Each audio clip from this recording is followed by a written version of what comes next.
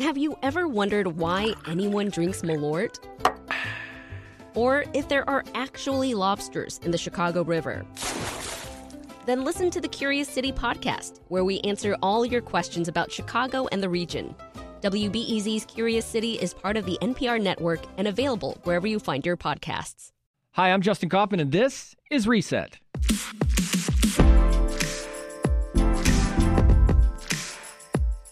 This week, Illinois saw the highest number of COVID-19 cases in a single day since May, with over 12,000. Parts of our states had been shut down, with indoor dining bans in effect in Will, DuPage, Kankakee, and Kane counties, and, of course, an advisory right here in Chicago, a stay-at-home advisory put out to start on Monday. Health officials say these numbers have the potential to get worse as we enter the holiday season. All this information may be overwhelming and scary, so with me to answer some pressing COVID questions, as she does every week, is Dr. Mia Taormina. She's an infectious disease specialist with the DuPage Medical Group. I'm not even sure where to start. Maybe I start with the fact that we knew the second surge was coming, and we talked on Tuesday about this, but it continues to surge. What can be done? When we start talking about advisories and orders, that's just we're getting close to using all the tools in our toolkit. You know, we've tended towards kind of being 2 to 3 weeks behind what's happening in Europe, and we can see what's going on in Europe right now. Entire countries are completely going on lockdown. Obviously, we have a larger feat in the United States to do something similar, and to some extent, it's almost hindsight is 2020. I wish we could have had a national strategy sooner. So I'm not sure what more can be done, or if we're just all standing around watching this dumpster fire. We have to take on the personal individual responsibilities of what we know, what we can do in order to make this better. The problem is it doesn't help much if others simply are not. Yeah, and we're kind of in a lobster in a boiling pot moment where I feel like, just being inundated nonstop with the news about COVID-19 for the last 6 to 8 months, I could see how people can adjust their lifestyles, who they are and how they want to live. And they haven't gotten sick. They're fine. Expanding their bubble. They're fine. They're just going to live that way. Why is this moment different than, say, a month ago, 2 months ago, or different than the norm that people have set up? We have to look at these positivity rates, and what you had just said is absolutely true. When you have large groups of people who are not personally affected by this, and their friends are not personally affected by this, and to their knowledge, everyone they're around is healthy and well, it's hard to conceptualize the magnitude of what's going on in our communities. But we do have a situation now where percentages are approaching 15, 20, 30% in some areas, in some states much, much higher than that, which means if you are standing in a room of 10 people, chances are one of those 10 is positive and doesn't know it. And we know the infectivity potential of this virus, and we can see where that lapse in judgment or that presumption of safety is leading to these astronomical climbs in case counts. I also think about just the idea here, and we've talked about this as well, but just, trying to understand what it takes to curb this. It's not going to happen until there's a vaccine. You mentioned it as well on this program, and it's grabbed my attention. I recognize that. But are these the necessary steps when governments go into these kind of mitigation efforts? These are the necessary steps that need to be taken to be able to curb what you just said, 10 people getting together. Exactly. And we have to follow them.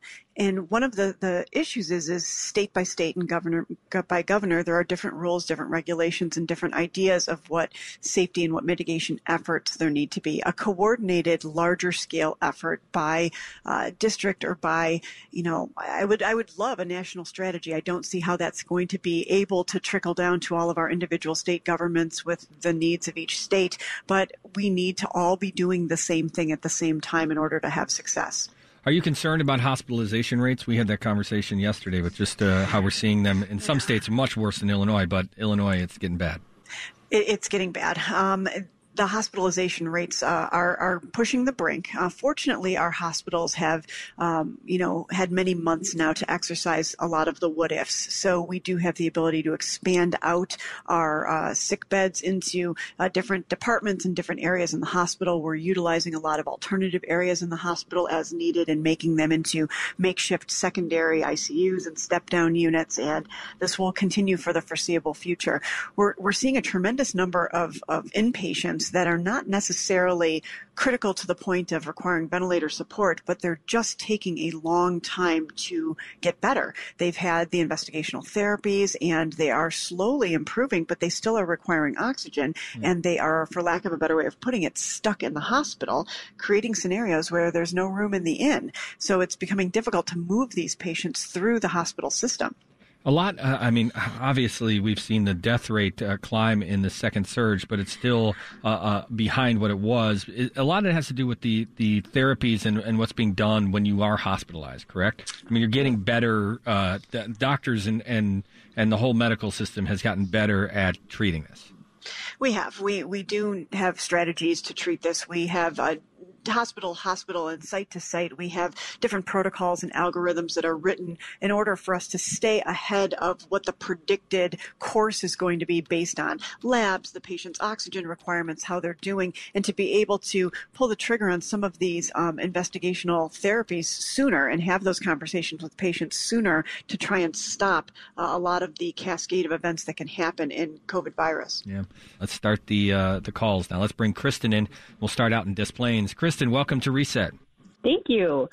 I have a question about, for those who have tested positive and have since recovered and passed the quarantine stage, are those individuals still potential asymptomatic spreaders of the virus, or are they no longer able to pick it up and spread it?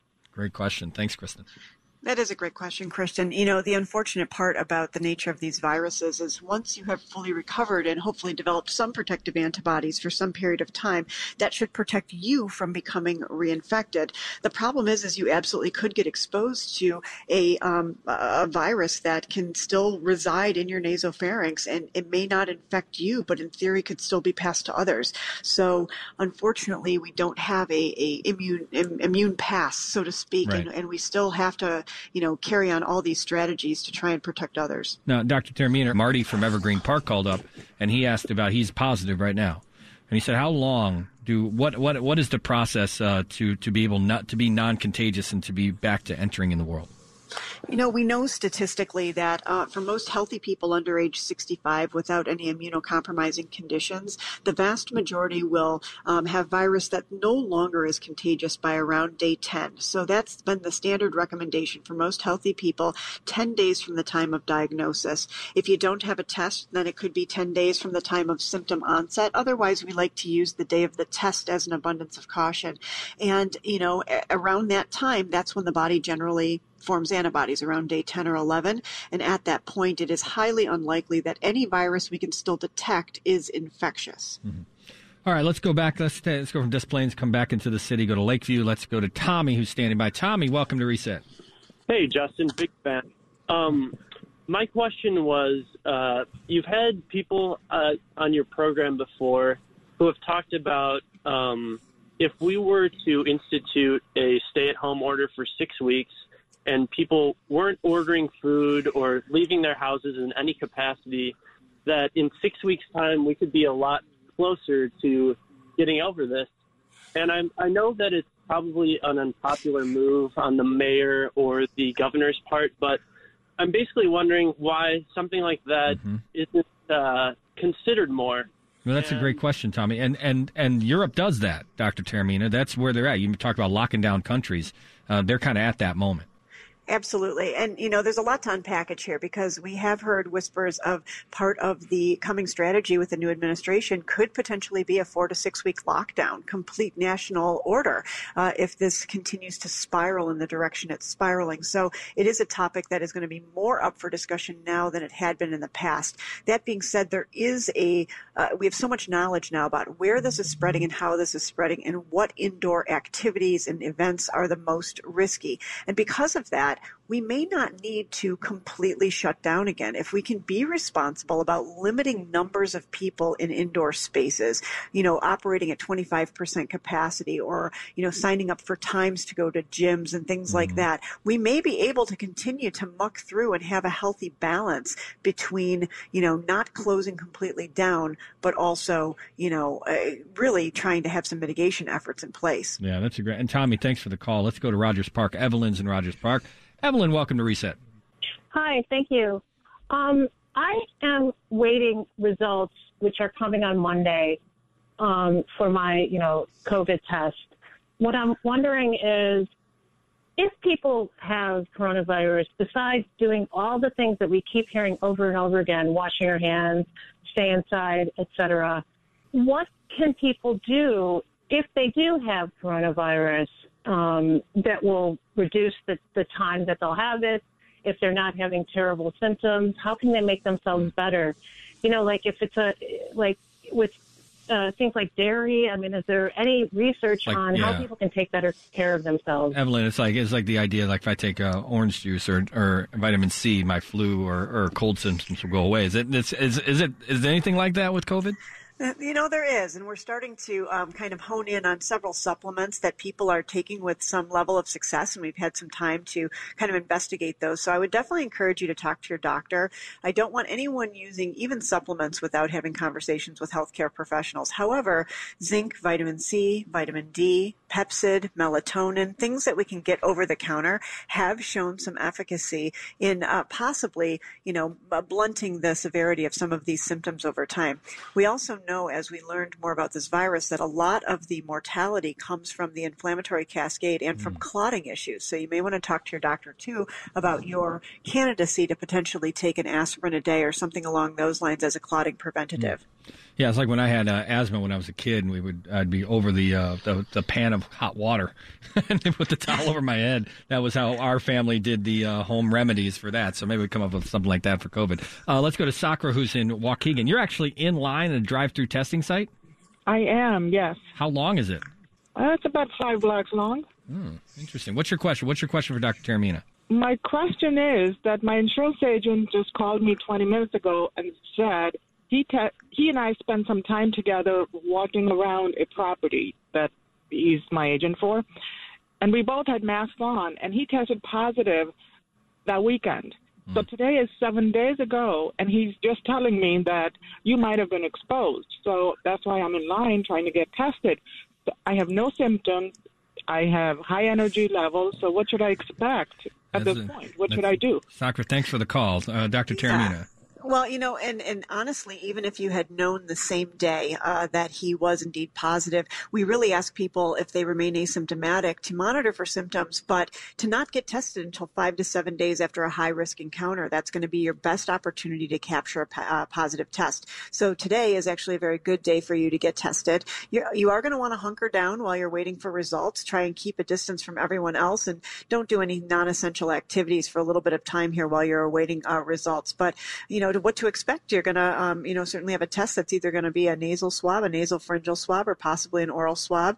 And hopefully you can get your answer relatively soon and then communicate further with anyone you may have had close contact with during this period of time.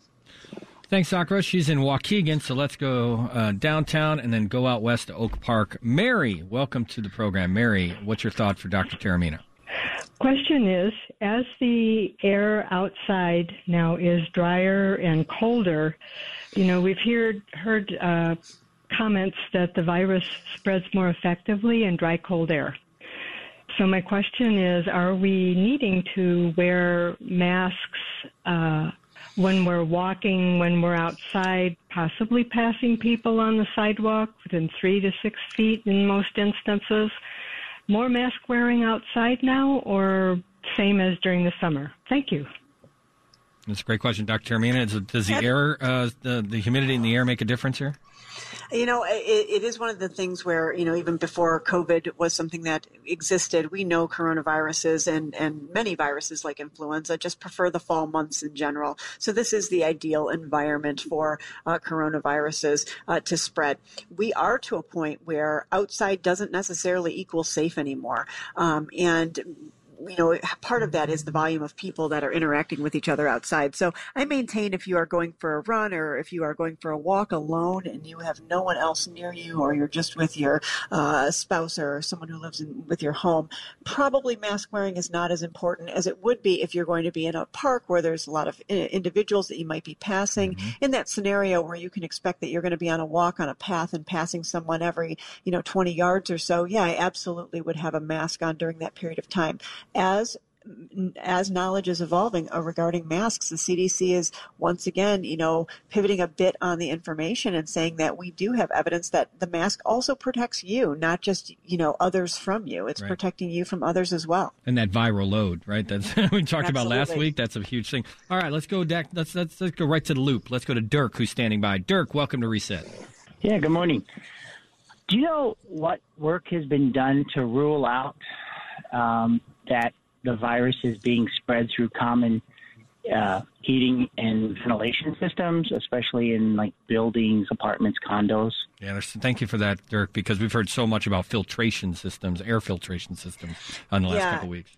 It's one of those things where, the newer and the more advanced technologies that are working towards a rapid circulation of airspace, multiple times in an hour are certainly going to be best and better than any stagnant rooms. There's tons of studies ongoing about HVAC systems and ventilation regarding the transmission of the virus in that capacity. So, it's one of those things where the data is still forthcoming. All right. So as we wrap up here, I want to get one more call in before we wrap because we're right at the end here. So let's see if we can get Tom in Waukegan. We'll go back to Waukegan. Tom, welcome to Reset.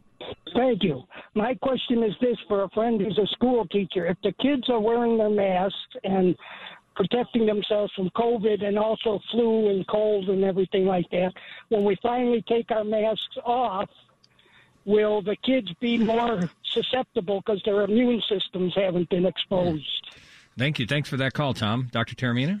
There is that possibility that we have been so stringent with the hand washing and alcohol hand sanitizer use and wearing so many masks that it has limited our exposure to other things, potentially making us more vulnerable to them when we do get exposed to them. But it's a risk benefit that we do have to take. And I think we are going to see mask wearing for a long time to come, even well after COVID is over with, just sort of normalizing kids that are under the weather but not sick enough to be home, just having that usual cough and cold symptom to perhaps be masked the entire time.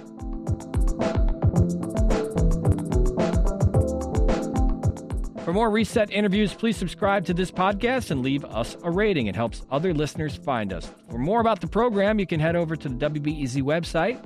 Follow us on Twitter at WBEZ Reset. That's it for Reset this Sunday. I'm Justin Kaufman. Enjoy the rest of your weekend.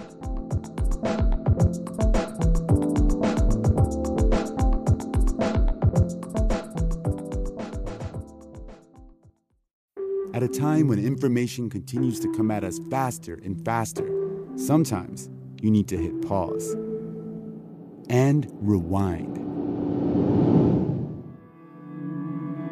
NPR's Throughline takes you back in time to the source of the news stories filling your feed. Find NPR's Throughline wherever you get your podcasts.